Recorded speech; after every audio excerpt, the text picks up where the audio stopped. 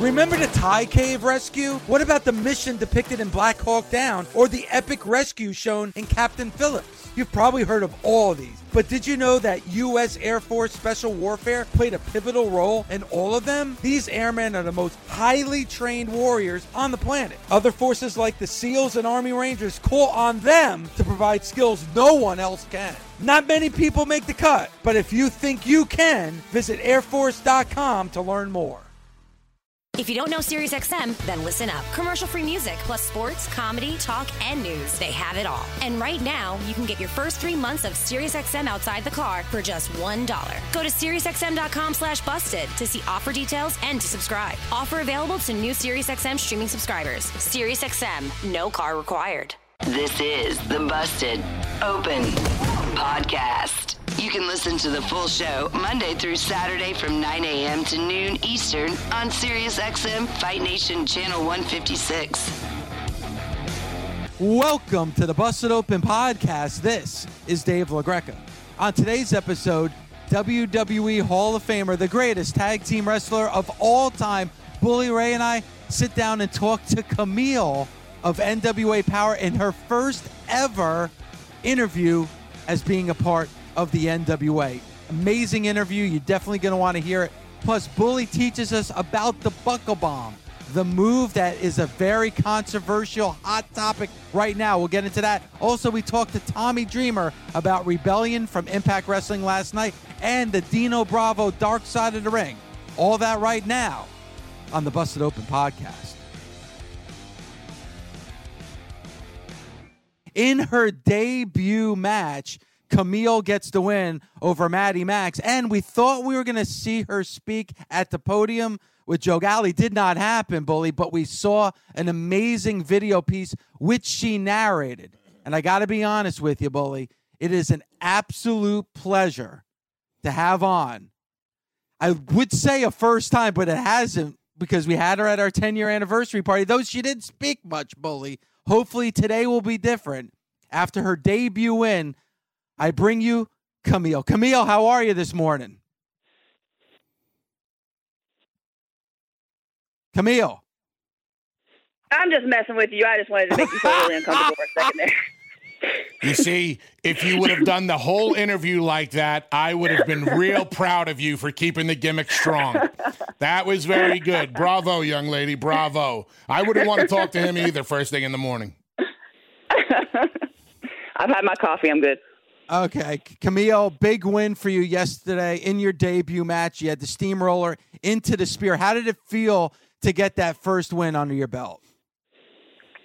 The first win felt good. Honestly, just having my first match in front of those fans felt good, in front of the audience, feeling their energy. When it was done, I was just happy that was out of the way and happy that I can finally kind of get that chip off my shoulder and show the world, hey, I'm not just standing here, like I can do stuff in the ring too. Let me ask you this. I'm going to try to speed up everybody on your timeline real quick, because you just said that you were happy after your match. You started training to be a pro wrestler probably 5, 6, 7 years ago. You were doing really well. Then you took a break. You went into the Women's Football League. You tried to get your wrestling career back up and running again. It didn't work out. You kind of, were walking away from wrestling. You get back involved. You said that you wanted to do this again, and you were there. And then I remember talking to you, and you were like, I think I want to do it. I'm not sure. You didn't seem fully committed. Last night, or whenever that was taped, once that match was over, and you're standing there, and you're listening to the fans, and you realize that you really, really can do this, did you have that sense of pride? Were you truly happy that you stepped back into the world of pro wrestling? Honestly, I got that sense of pride when Billy announced me as a special attraction match. That might sound weird, but it made me really happy to know that, my boss put that much stake into me and wanted me to be the special attraction and bring a lot of eyes to the NWA. And that's what made me most proud, that he knows that I have the ability to do that. So do you still feel that same feeling? Do you now know in your heart that pro wrestling is truly the thing for you? Oh yeah, I mean, I knew that when I got back with with NWA. I just wasn't sure on what level I would do it at. Because like when I talked to you about it that one time, I was saying I'm really interested in the creative part and kind of the behind the scenes stuff, which might surprise people, but that sort of stuff does interest me. So I was almost kind of looking into that. But then when I got back into it and I was around Nick and just hearing him put together matches, and when I was like around that environment, that's what kind of brought me back into it. And then finally getting to step into the ring for myself, I mean, that was just the icing on the cake and kind of the explanation point to, yes, this is for me. You know, Camille, I reached out to get you on today because, first of all, having that debut match, getting that win, the wonderful story that you've been telling on NWA Power each and every Tuesday. Why did you finally, decide to come on Busted Open today? Why did you finally decide now this is the perfect time for me to speak out? I felt like it was the perfect time because, I mean, it was almost 2 years that I was silent.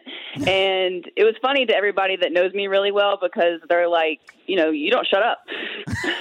So this was the time to kind of finally show my personality a little bit more and show people that I'm not just standing there. My favorite thing was, oh, you're getting paid to stand there. And my rebuttal to that is, okay, well, you get over just standing there. You try to do what I'm doing and get people talking about you. So the fact that I could do it silent and now I get to talk, I mean, it makes me happy that I'm having the ability to finally be able to show people kind of another side of me. Do you think speaking for the first time last night in a vignette, in a video package, was the payoff that you were looking for? Or do you think fans would have been a lot more happy to see you speaking in the middle of the ring? You know what? I'm going to be honest with you. I thought initially I was like, I would have loved to have that first speaking moment in the middle of the ring with the feedback from the live audience. I did think that at first, but after the reaction last night and the feedback that I've gotten, I love how it came out. Me and Dave Lagana worked together on that. I came up with the promo on my own, what I wanted to say, how I wanted to get my story across, and the way he edited it and produced it, I mean, I think that was just magic. So I'm actually very happy that we did it the way we did. I think everyone would agree that when you stepped away from Joe and when he tried to interview, because you did make the promise you were going to speak, I think a lot of people were disappointed, but you hit the nail right on the head. And Bully, you and I have talked about this a lot when it comes to Dave Lagana. He is so good at those production pieces, and I think he did a wonderful job in just a couple of minutes explaining your story better than anybody else could. And what better way than have you narrate that? I'm sure that you're very, very happy. And when you look at the future, and listen, there is a lot of doubt with everything that's going on in the world, but I would have to feel after watching that production piece that you're very confident creatively of what the next steps are going to be for your character. I'm very confident in it. I'm excited, like I said, that people get to see that other side of me and that I can bring up the intensity now.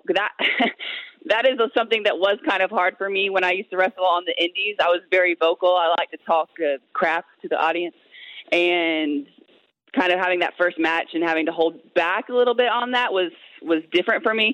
So I'm excited that now I can just go full tilt and do my thing. Tell me what you enjoy most about working for the NWA. What I enjoy most about working for the NWA is that my bosses, Billy is a big-time rock star, yet I can talk to him as a peer almost. I can talk to him as a human being without having to walk on eggshells. I mean, I trained at your school, Bully, and I'm outspoken. I have opinions, and I don't want to feel like I have to walk on eggshells to be able to express those opinions. So I'm happy that with Dave Lagana and Billy, I can talk to them as people and feel like I'm heard. So that's my ultimate favorite part. I'm not just a number there. Do you feel like your training toughens you up for the real world of pro wrestling? I definitely think, and I think after going to other wrestling schools just to kind of get the ring rust off and see how they do things, I will say that Team 3D gets you ready for the wrestling world with the training, with Dan Carr, his MEs. I mean, once you go there, you'll be good. I'm sure.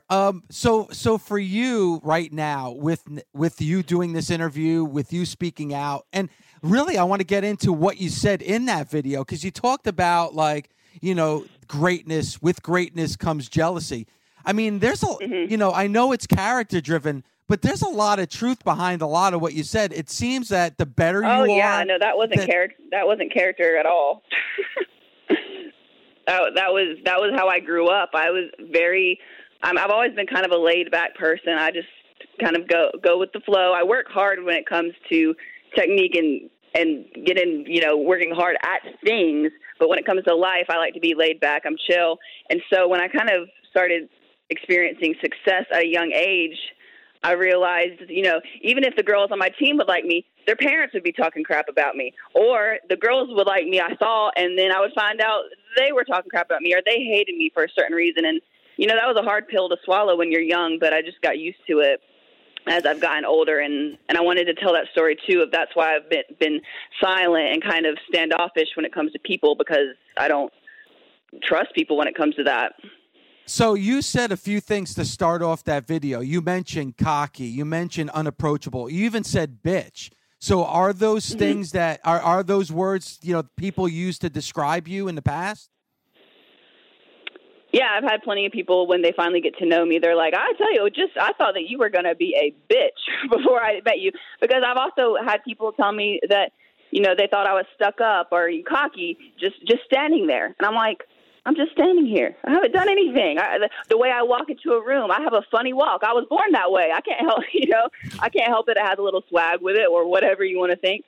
So, yes, that's something that I've always kind of experienced and I'm used to. But I also know that if people take a minute to get to know me, that will most likely change. So I'm not too worried about it. Camille, I just got a text message from Mark Henry. And he wanted me to tell you that he absolutely loves you. And do you like chocolate? Yeah. Oh, boy.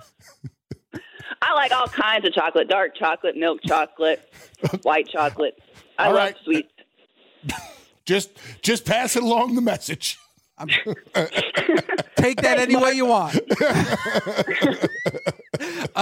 So Camille, for you, what's next? I mean, you know, you have Thunder Rosa as your NWA Women's Champion. You know, there's a laundry list of contenders: Tasha Steelz, Allison Kay. So what's next for Camille in the NWA? Like you said, we have a laundry list of people. I can't wait to go against people like Tasha Steelz, Ashley Vox, Allison Kay. A lot of people right now, they're saying, you know, Thunder Rosa just because she has the title. I am excited for that at some point, and I think that's going to be a big-time money matchup. But I'm excited to just keep getting my feet wet, keep getting eyes on the product, and showing people what I can do. You have impressive size. You have an impressive stature because you keep your shoulders rolled back, and that's what gives you that aura when you walk in the room. You obviously have a tremendous athletic ability, which I have known about for years. So, would you like to just stay in the women's division, or do you think wrestling men is something that you'd like to do in the future? Personally, I'm not into the whole wrestling men thing. I think a lot of people do that because they want to show I'm big and bad and, you know, equality, which, hey, if that's what you want to do, all for it. I think those matches can be done in a very, very good way. But for me, I don't think that I need to do that to show I'm a dominant force. So I'm just going to keep it in the women's division. Great answer. And also, too, why? I mean, you have Nick Aldis as your NWA champion, and one day you holding that other championship.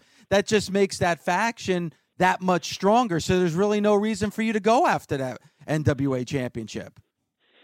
Yeah, I'm gonna let Nick keep that, and then I'm gonna bring some more gold to the faction. Camille, thank you so much. I'm glad you broke your silence. I'm glad you decided to come on the show today. And awesome job last night on NWA Power. Look forward to seeing you each and every Tuesday at 6:05 for NWA Power. Camille, thank you so much. We really appreciate the time. All right. Thank you, guys. I appreciate it. Take care. Camille, Bully, it was really... It kind of threw you off, and you smiled, but I was nervous when we first went to Camille, and there was dead silence because, you know, I really didn't know what to expect when we had her on the phone today. She was keeping the gimmick strong, just long enough that she had the hook in your mouth, reeled you in the boat, then she looked at you and she let you go.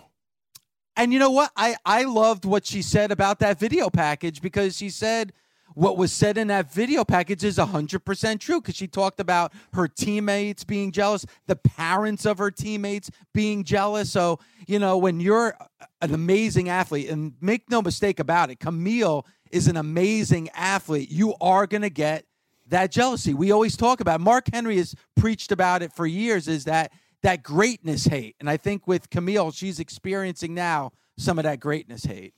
I really liked her answer on not wanting to wrestle in the men's division, because I think it is a brutally honest answer that a lot of females in the wrestling industry wouldn't have the guts to say.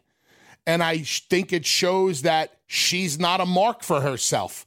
I don't have to wrestle men to prove myself or prove that I'm bigger or better or rougher or tougher and stronger, especially in the world of sports entertainment, where we know that we're all getting each other over. So if anybody could wrestle a guy, look at some of the women in the business. We have our Charlottes, we have our Lacey Evans, we have our Camille's, we have our Maria Mannix, all women with really impressive stature who kind of stand out against all of the other women in the industry just because of their size, right? Yep. Camille's saying, you know what? I want to hang. I'm a woman. I want to wrestle in the women's division, and I don't need to placate to my own ego by wrestling men. I applaud her for her honesty. And that's the thing. That was an honest answer, and that's all you can ask for. The Yak and Barack Show is your home for daily boxing coverage, but also brings you the biggest names in pop culture and entertainment. My pleasure to introduce CeeLo Green. Tune in to SiriusXM Fight Nation this Friday at 1 p.m. Eastern for an A-list extravaganza featuring top comedians, actors, musicians, and more. We got the opportunity right now to have on the line Jeezy. The Yak and Barack A-list special airs only on your home for boxing, culture, and lifestyle. SiriusXM Fight Nation Channel 156. Listen at home with Amazon Alexa, Google Assistant, or however you stream in the house. I know you tweeted out late yesterday about the buckle bomb, and it's something that you wanted to talk about. And I know that's been a big hot topic on social media. So, Bully, what did you want to preach to the Busted Open Nation today? It seems like the buckle bomb is one of these moves that strikes a nerve with a lot of wrestling fans in one way, shape, or form. I took to social media to discuss the buckle bomb, and immediately people are assuming that I want to talk about any one particular individual, and that's not the case. I want to talk about the move, the buckle bomb. I want to give you my opinion on it, and I want to give you some facts behind it, and I want to educate people to the move so they understand what's going on, and maybe this will stop people from pointing the finger of blame so much at anybody who does the move or takes the move. Because at the end of the day, those two people in the ring who are executing the move, no matter who they are, have agreed to do the move. And once you agree to do the move, you understand that anything could go wrong at any given time on any move. A hip toss, an arm drag, a side headlock takeover, or a buckle bomb. I gave you some very simple moves, and I gave you a move that is actually not so simple to take. So here's where we're going to go first. When you become a pro wrestler, you have to train your body to do certain things.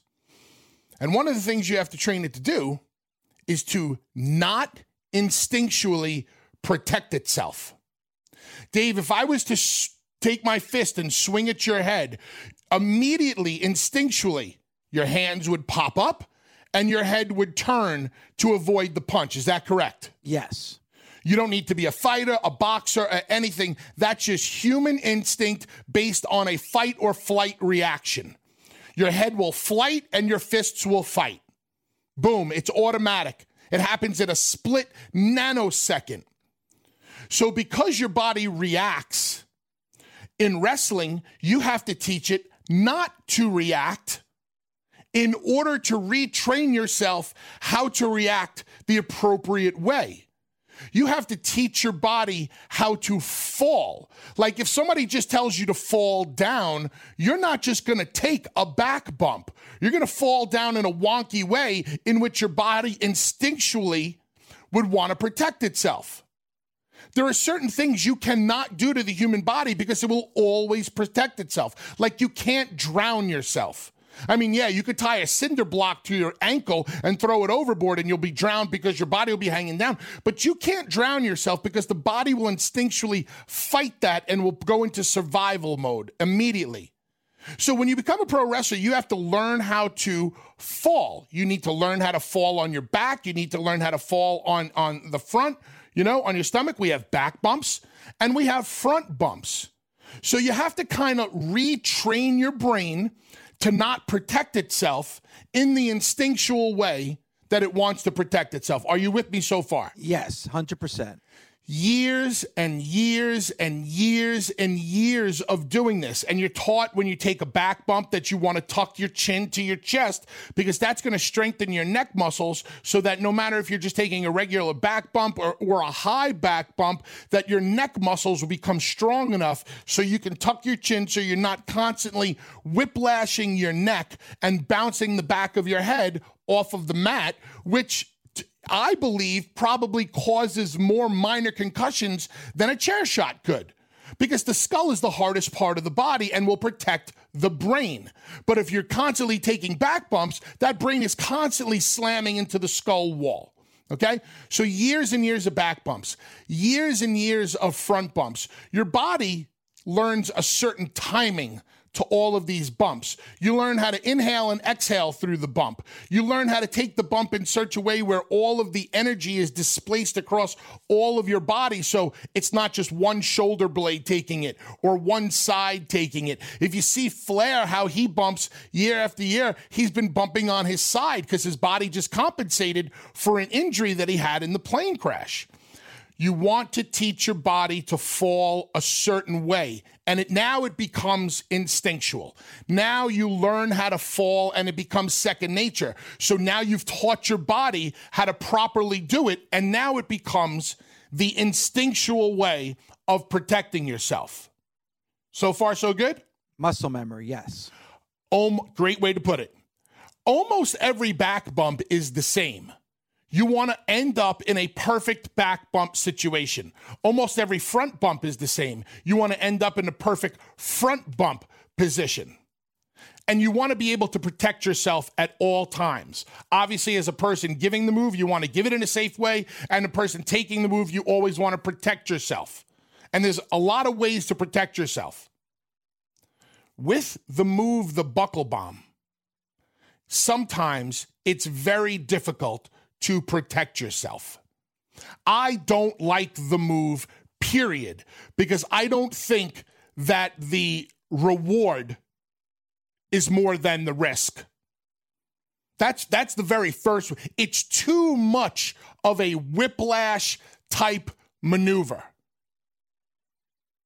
I also don't like the buckle bomb because let me ask you this, Dave. When was the last time you saw somebody win with that move? I don't think I've ever seen somebody win with that move. It's a move for the sake of doing a move that has entirely too much risk. And the risk is whiplash. Now, we've been taught to train our body the whole time to stay in a certain position to take a perfect bump. If you go back and you watch Seth Rollins, Finn Balor, when Seth throws Finn into the barricade, go back and watch it 100 times, because I sure have. Seth releases Finn perfectly. But because Finn probably hasn't been in that position nearly as many times as he's been in a regular back bump position or a front bump position, all of a sudden, the old school instincts of the body wanting to protect itself immediately kick in. And what does Finn do? He reaches for the barricade. And the minute you extend your hands and reach, that's where the injury came in. You try to take everything flush. If you watch it when it's done in the ring the right way, you never want to throw somebody into the buckle bomb. You want to kind of gently toss them up and float them into the buckle bomb. So in a perfect world, you can hit that top turnbuckle high on your back and able to drape your arms over the top ropes. So your back is hitting the turnbuckle and your arms are hitting the top ropes all at the same time, which is the exact same way to take a textbook back bump. Everything hits flush. Everything hits at the same time. I've seen enough buckle bombs go the right way. I've seen enough buckle bombs go the wrong way. I've seen the Seth Rollins Sting buckle bomb. Nothing was done wrong. It's just that whiplash impact that we don't feel. So you take a guy like Sting who's been wrestling forever, and all of a sudden that whiplash effect from coming to that dead stop. Taking the buckle bomb is not the same as taking a turnbuckle. If you get whipped into the turnbuckle, it's all you. You could take it as soft, as hard as you want it. Watch Rob Van Dam take a turnbuckle. He takes it a little bit more gingerly than Bret Hart would ever take a turnbuckle. It's up to the person taking the turnbuckle. The buckle bomb, you have no choice. Whatever force and velocity you were released with is how you're going to hit. And you can and hitting the same way every single time is very difficult. So that's what I wanted to talk about. The safety of the move and how many things can go wrong. So, what you're saying to me is that the risk is certainly not worth the reward because it's never a finisher. It's never the highlight of a match. And you've seen a lot go right, but you've seen probably enough to go wrong to make you doubt the fact that this should even be used, especially lately with some of the injuries that have occurred from it. I would take a chair shot to the head before I took a buckle bomb. Wow. This week on World of Basketball, Tony Ronzoni, the director of player personnel at the Dallas Mavericks, dropped by to discuss what it was like scouting a young Luka Doncic.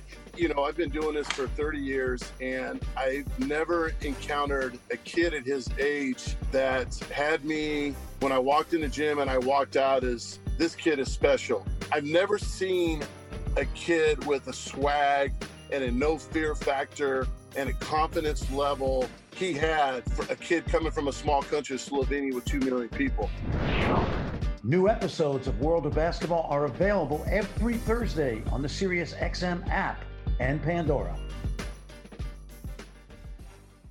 Right now, it's my absolute pleasure to bring in another one of my tag team partners here on Busted Open. There's a lot to get into with this man. Rebellion night number 1 from Impact Wrestling last night, Dark Side of the Ring, and even get a take on what Bully was talking about in the first hour here on Busted Open. It is the innovator of violence, the landlord of the House of Hardcore, the one and only Tommy Dreamer. Tommy, how are you this morning, man?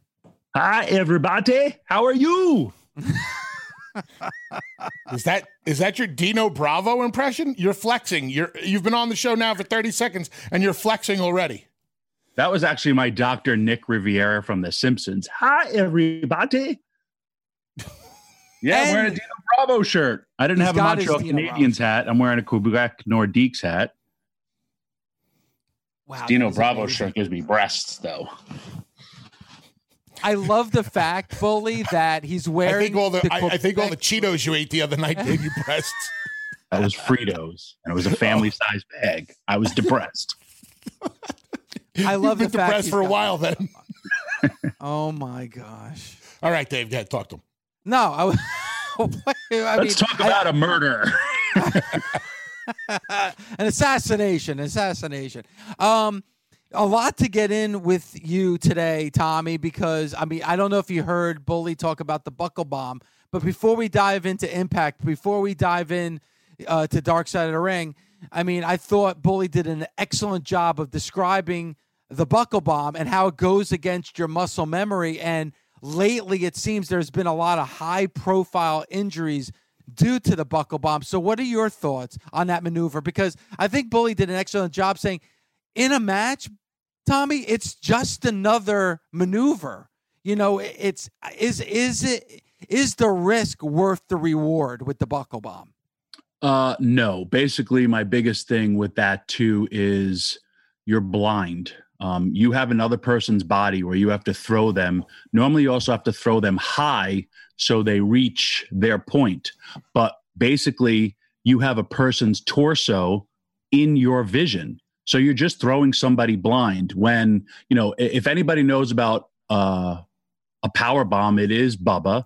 And if you think about his super bomb, where Devon or myself will load somebody to it, a lot of times, we got to specifically place somebody, put it through a table, whatever, and wear Bubba's eyes.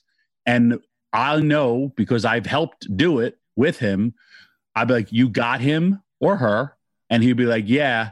And I'll be like, okay, go. I let go, and he'll sit there. And then he can't throw the person because he's basically blind. He's going from his memory of his sight where that table was and then where they have to put the person. Now, if you're doing a buckle bomb, and how I saw what happened to that woman wrestling Nia Jax, she just threw her. And I'm sure it was an accident.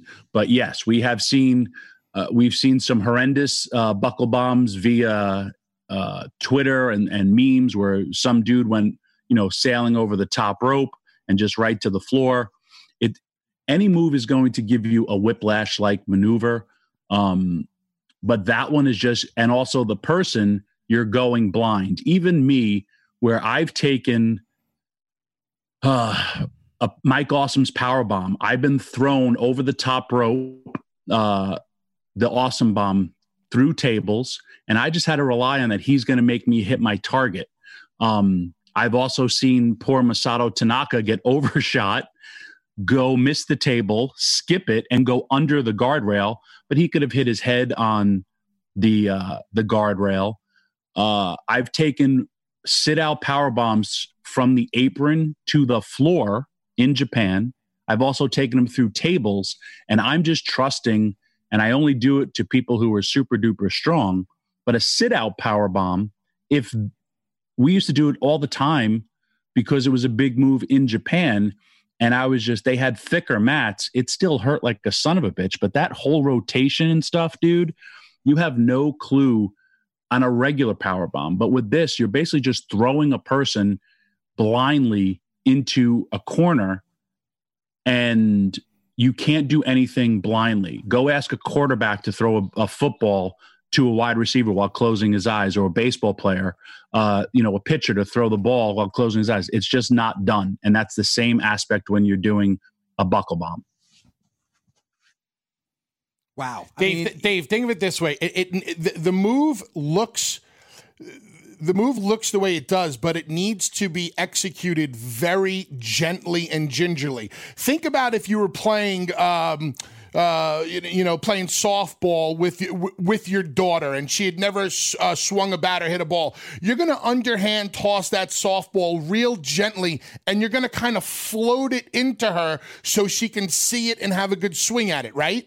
Yes. A successful buckle bomb is done very, very gingerly, and you float the person because you don't want that impact to be so jarring that the whiplash happens. If you go on YouTube and you look at buckle bombs, when the move is floated, that's when you give yourself the best chance of it being executed correctly. But whiplash can happen at any given moment. That's why I say the risk on this move does not equal the reward, and nobody wins with the freaking move. It's a move just for the sake of doing a move. Listen, if two guys or two girls want to agree to do the move, me and Dreamer have done a lot of stupid shit that we agreed to do. So if two people want to do the move, go ahead and do the move. But there is definitely a greater chance of something going wrong with a move like the buckle bomb than other things that seem oh so dangerous. Tommy, would you rather take a chair shot to the head or a buckle bomb? Neither, but I would not take a buckle bomb. I've never taken a buckle bomb, and I won't take a buckle bomb. I won't take a chair shot to my head unless it was dire need and I knew the person who was swinging it. I took a lot of flack back in the day for one with Raven on Hardcore Justice, and I don't like to talk like this, but I never felt it. And my hands were handcuffed because Raven knew how to swing a chair. There was other times where we hit each other as hard as we could. But I agree 100% with Bubba where there's no giant payoff and you could throw somebody into a turnbuckle as hard and get the same reaction. Look how a Scott Steiner would hit those turnbuckles and someone would raise up the feet, but he could probably do that the same way. Or Bret Hart, or think of how people hit the turnbuckles super duper hard. And then you could just get freight trained by someone like a Nia Jax in the corner, feet out, and, take a finish or whatever the hell the move is going to be.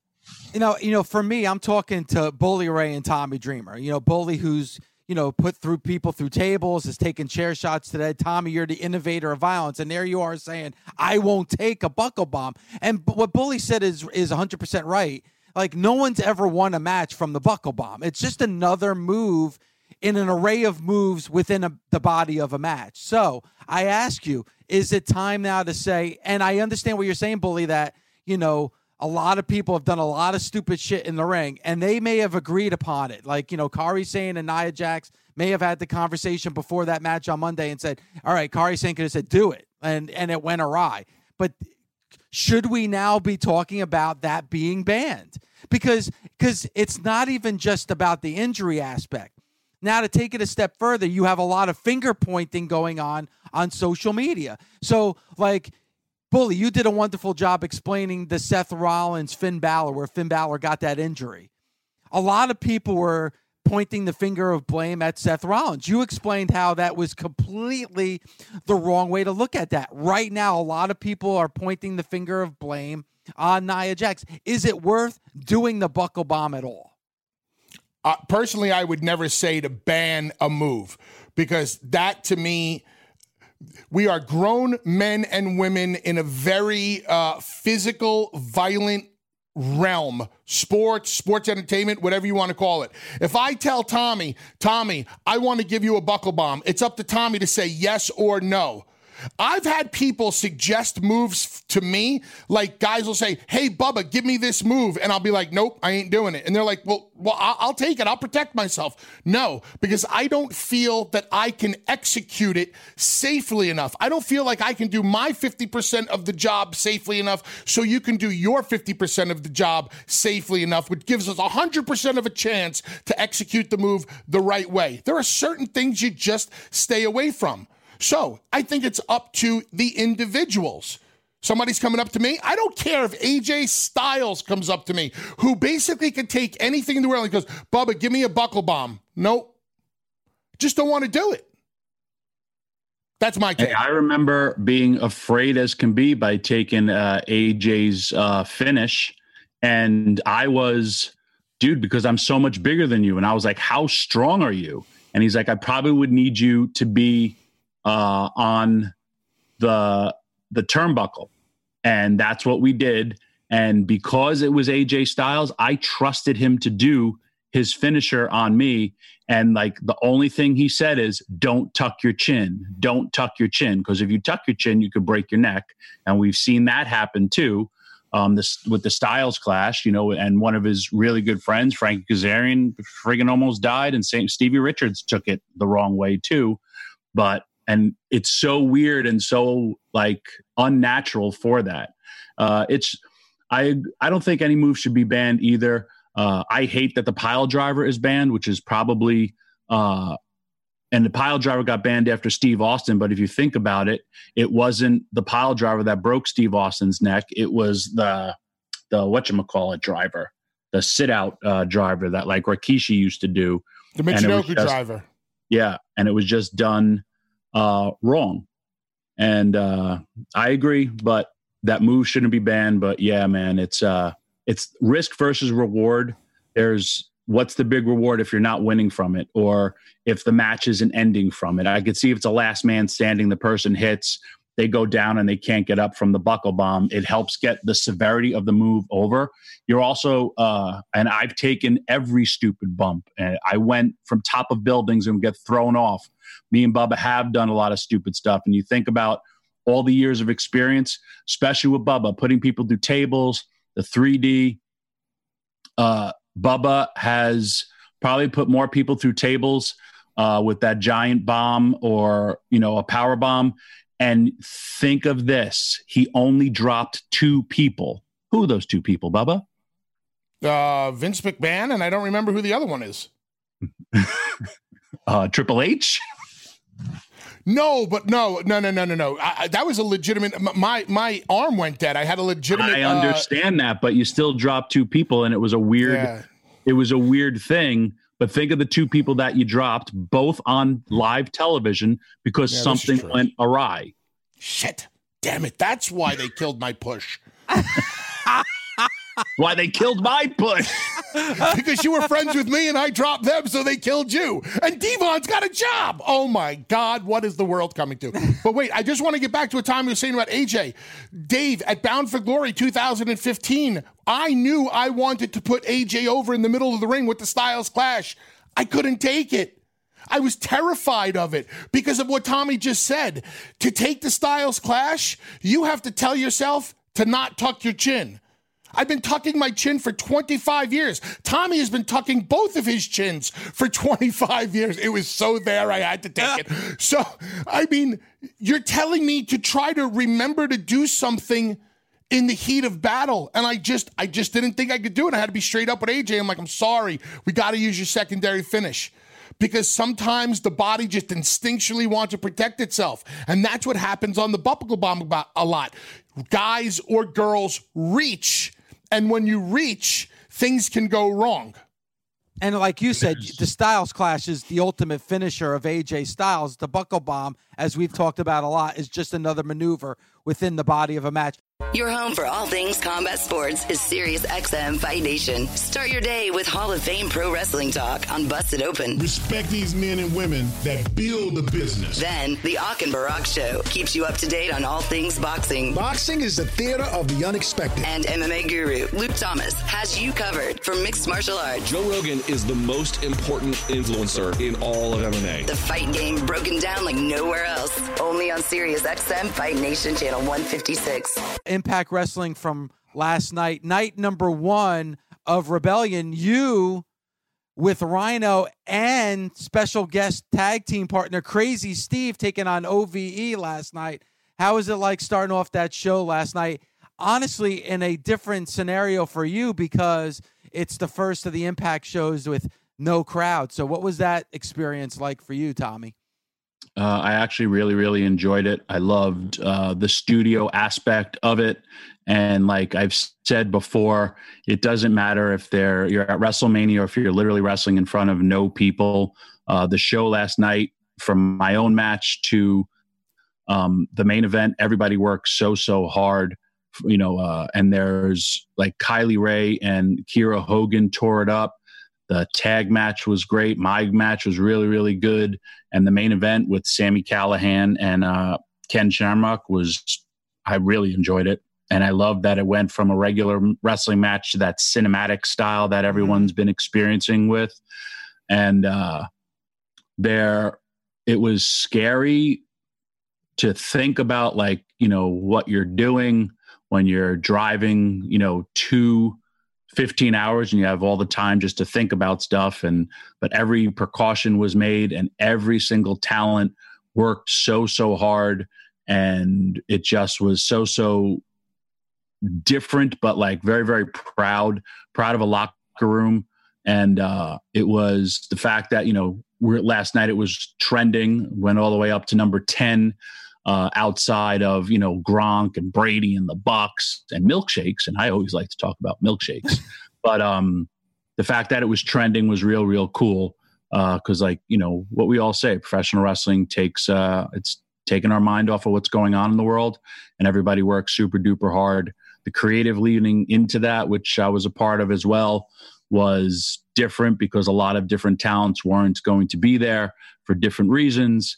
But for the next few weeks, you will see some really, really good wrestling, some really, really good storylines.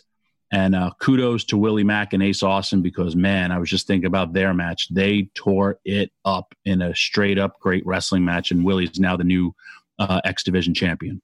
Yeah, and I'm a big fan of Willie Mack. And you mentioned that main event with Ken Shamrock and Sami Callihan, and it was like the cinematic piece, very similar to what we saw at WrestleMania with Randy Orton and Edge. The reason I really loved what I saw last night, it didn't overstay its welcome. It was roughly about I want to say 10 minutes long, which I thought was the perfect amount of time for something like that. And I don't know, when you look at Sami Callihan, now it's very interesting with Sami Callihan, because I'm wondering, and this, Tommy, that even though he could be a bit of, a piece of garbage, there is a loyal fan base for Sami Callihan, and I'm wondering if that's going to, with the way that match ended last night, if that could open up to a bit of a character change for Sami Callihan down the road. Well, ever since Sami has debuted as this hacker character, which apparently someone on SmackDown really likes, and AEW's got a hacker character as well, he's going to be very, very motivated. If you watch him on social media, he's angry about people copying his stuff. He's really angry about the SmackDown hacker character, because it's probably like, if you see it on Tuesday, you could see the same thing with a different person on Friday. So it is interesting, because nothing motivates somebody more than to show up somebody else for basically stealing your stuff. Tommy, when it came to the tapings you did and Rebellion, a majority of the crew was there. Some of the crew was not there. We've been in plenty of locker rooms to know that there's always scuttlebutt amongst the boys. How did the talent that was there feel about the talent that did not show up? Not one person cared, in the sense of a lot of them understood. I mean, there's a lot of the roster from Canada. They can't get in. People from Mexico, they can't get in. Every single talent was offered the option, hey, if you want, you can stay home. And the people that were there, and you know this too, Bubba, and you'll see it in the next few weeks, it opened up the door for other talent to shine. And like Crazy Steve wasn't the first choice. When we were in New York, it was going to be somebody different. We lose New York, then it's going to be who else? I had picked somebody else who it was going to be, and I gave a list of these people that I wanted. And then it's like, okay, we're going to be in here. Let's go to Crazy Steve. And he knocked it out of the park and continued to knock it out of the park. There's other talents that'll be on the show that haven't even worked for Impact, that everybody has stepped up. And I don't want to say it's the Wally Pipp, to severely date yourself, but Wally Pipp was the Yankees' first baseman before Lou Gehrig stepped in, and then Lou Gehrig had the longest run of the Yankee. So the business will always continue like that. I'll tell you the cooler thing. Impact sent a text message to every single person, group texts, about how's everybody feeling, just checking up on everyone. Everyone was feeling great. The amount of quickness to the responses was, I can't wait to do it again. Feeling great. Thanks for checking up on me. There was more positive, and it really felt like a whole group of men and women came together. And that's why, like, the whole WWE thing that broke out there too, to me was just like, this doesn't sound like it's, I don't want to say real to me, but from the positive feedback that everyone had in the experience in Impact, then how come there's not this positive experience going on in WWE where men and women are making, obviously more money and going out that? So I was just like, man, something's wonky with this whole WWE person. But it was nothing but a positive experience. And that's why I was so proud of everybody that we were trending and people were talking about it. It was because everybody worked so hard. And I don't want to say under horrible conditions, it's just fear conditions. And Impact went above and beyond to make sure every single wrestler was safe every single day. And yeah, it was one hell of a show, and I can't wait till next week. Another reason we wanted to have you on, Tommy, and you're dressed for the occasion, is the Dark Side of the Ring last night with Dino Bravo. The one thing that I found really interesting is Dino Bravo's career before the WWE and what a monster babyface that he was. And, piggybacking from a conversation that Bully and I had on the show yesterday, that a lot of times when you go to the WWE, expect a character change. You're kind of just a spoke in a wheel. And I think Dino Bravo was definitely an example of that. Yeah. I also I had no clue his age, as well as, he was in great shape. I watched recently Dino Bravo's debut in the WWF.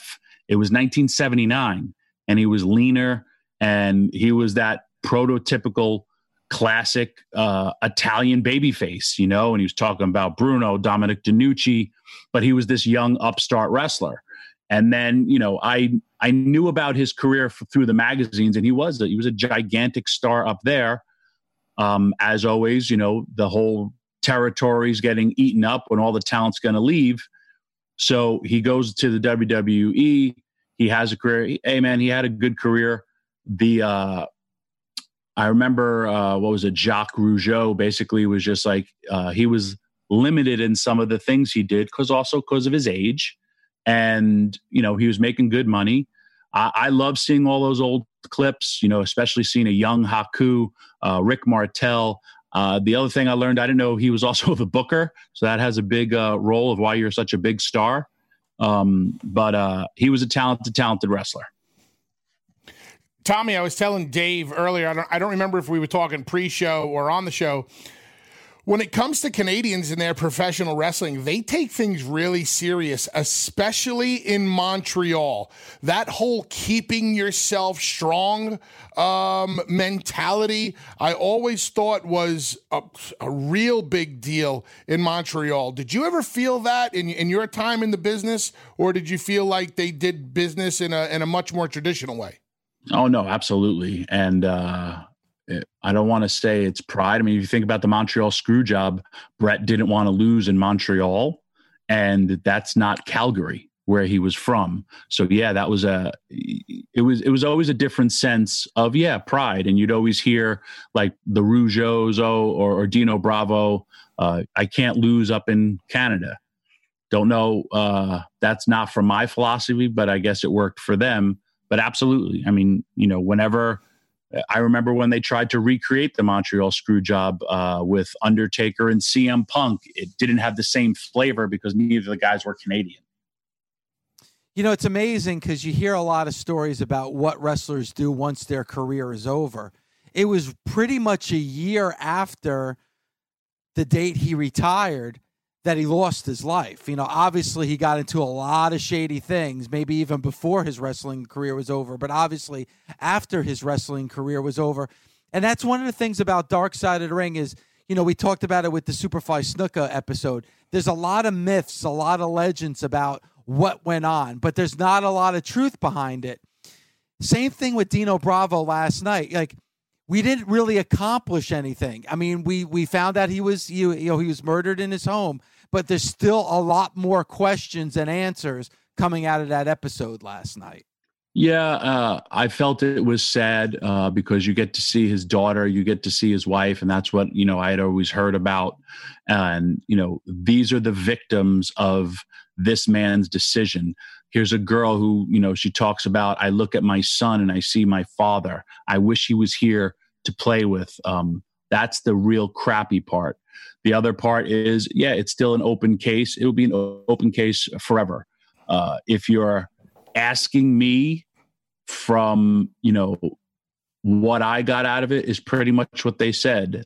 It doesn't matter, I guess, who did it, but he was involved in with some shady business, some mafiosa, as they like to say on the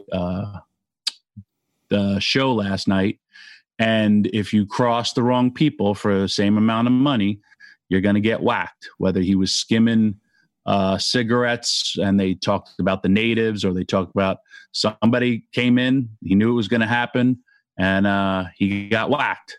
So I think that's it. And I don't think you'll ever find out who did it. I mean, stuff like that just unfortunately happens.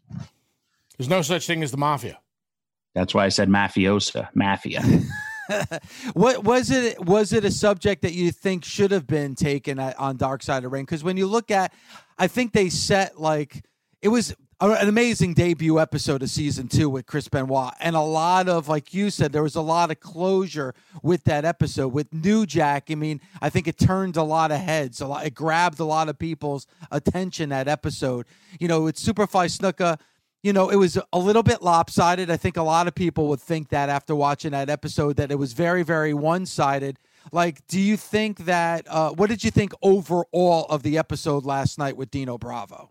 Like I always say, this show is called Dark Side of the Ring. So they have to go and address the black clouds on the wrestling industry. Every industry has them. So did I think I liked, because it was kind of like a documentary of like one of any of those shows, you know, Cold Case, True Detective Files, all those stuff that are on every single channel, is basically what that was, and it involved wrestling. So was it going to accomplish anything? Were we going to find out who the murderer was? Is there going to be a conviction? No. And that's kind of how it was. And if you even listen to the wife, she was like, I don't really want to talk about this because I don't want to go back to those memories, because here's a young woman who lost her husband in their own home, and, you know, then has to be a single woman at 28 raising a daughter. And, you know, the daughter has, of course, scars for no longer seeing, you know, her father. Another sad thing is when she said, I didn't recognize my father. It was, because he got shot in the face 7 times. But she recognized his hands because as a little girl, she remembered how big her father's hands were. And that's not really a memory you want to have of your father. So she thought of happy thoughts. And, you know, life goes on for people when there's tragedies, and that was a tragedy, and that's kind of what the dark side is for. And we wait to see next week. And next week, Bully, is going to be a doozy because it's Dr. D. David Schultz, and obviously that confrontation with John Stossel and that whole 2020 episode. I remember, Bully, we had Dr. D on twice on our show, and I remember the first time you were like, okay, we're going to have Dr. D on. You weren't really completely sold on it. We wound up doing like a 30-minute interview with Dr. D. David Schultz, and you were like, wow, that was really good. And then, you know, we pressed our luck, I guess, or I pressed my luck, and we had him on a second time. Second time around, not so good. I think it might have been a record for a 3.5-minute interview on Busted Open. So I'm very interested what we're going to get next week with Dark Side of the Ring, Bully. I'm looking forward to the rest of the episodes. I think I echo the sentiment. You know, to say that Dark Side of the Ring started off so great with the Benoit episode, and we're talking about one of the most tragic things that ever happened, I think why we liked the Benoit episode is because it ended with hope. It ended with 2 of the people that were most affected by this tragedy that are still alive have come together and now can try to heal the wounds of the past. So you at least felt good about the episode. Obviously, the New Jack episode was intriguing. The Brawl for All episode is intriguing. Having Vince Russo on to kind of try to, you know, talk his way out of what we wouldn't let him talk his way out of. But then with the Snuka and the Bravo episode, I was a little on the fence. More so with the Snuka episode, because if you're gonna dredge up that past, there better be some kind of happy ending or a hopeful ending or some closure to the situation. That Snuka situation is a scar that's been around for 30 years that they scratched at, and in my eyes, they reopened. A lot of wounds reopened for the family of Nancy, for Tamina, Jimmy's daughter. I'm sure for his other children also. Like, we couldn't put it to bed. So if we can't put it to bed, why even bring it up? Why? So some kid who could open up the case file, who wasn't even born in 1983, could get himself over by, like, we don't know. There are no answers. This did not go to court. We would never get closure, whether it was a guilty or a not guilty. We would never be able to close the book on the Snuka story. So why pick at it? That's the problem I had with that episode. Yeah, and like even last night with the Dino Bravo episode, and there's a lot more fact based on what we saw than we could go back to last week with Jimmy Snuka. But I would have liked to have it a little bit more of, like you said, a hopeful ending. Like they mentioned the grandkids and they mentioned, the two daughters. I would have liked to have seen some of those scenes where, hey, they've moved on with their life. Obviously, she misses her father. Obviously, she misses her husband. Being, like Tommy said, a single mom at 28, that's rough. But I would have liked to have seen that little glimmer of hope that we saw in one of the most tragic episodes of all in that first episode. But, I'm very intrigued by what we're going to see next week with Dr. D, David Schultz. Tommy, always awesome having you on. And you and I have been taping a lot of specialty shows that you can hear at 9 a.m. Eastern time before Bully and I go live at 10 and when Mark goes live at 10 on Fridays. Tommy, awesome job. Thank you so much. Thanks. And real quick, I know Dark Side signed for a third season, and their first episode is the tragic case of Bully Ray and the Weight Watchers program. I'll see you guys later. Wow. Thanks for listening. Catch us Monday through Saturday on Busted Open from 9 a.m. to noon Eastern on SiriusXM, Fight Nation Channel 156. The Busted Open Podcast. The longest field goal ever attempted is 76 yards. The longest field goal ever missed? Also 76 yards. Why bring this up? Because knowing your limits matters, both when you're kicking a field goal and when you gamble. Betting more than you're comfortable with is like trying a 70-yard field goal. It probably won't go well. So set a limit when you gamble and stick to it. Want more helpful tips like this? Go to keepitfunohio.com for games, quizzes, and lots of ways to keep your gambling from getting out of hand.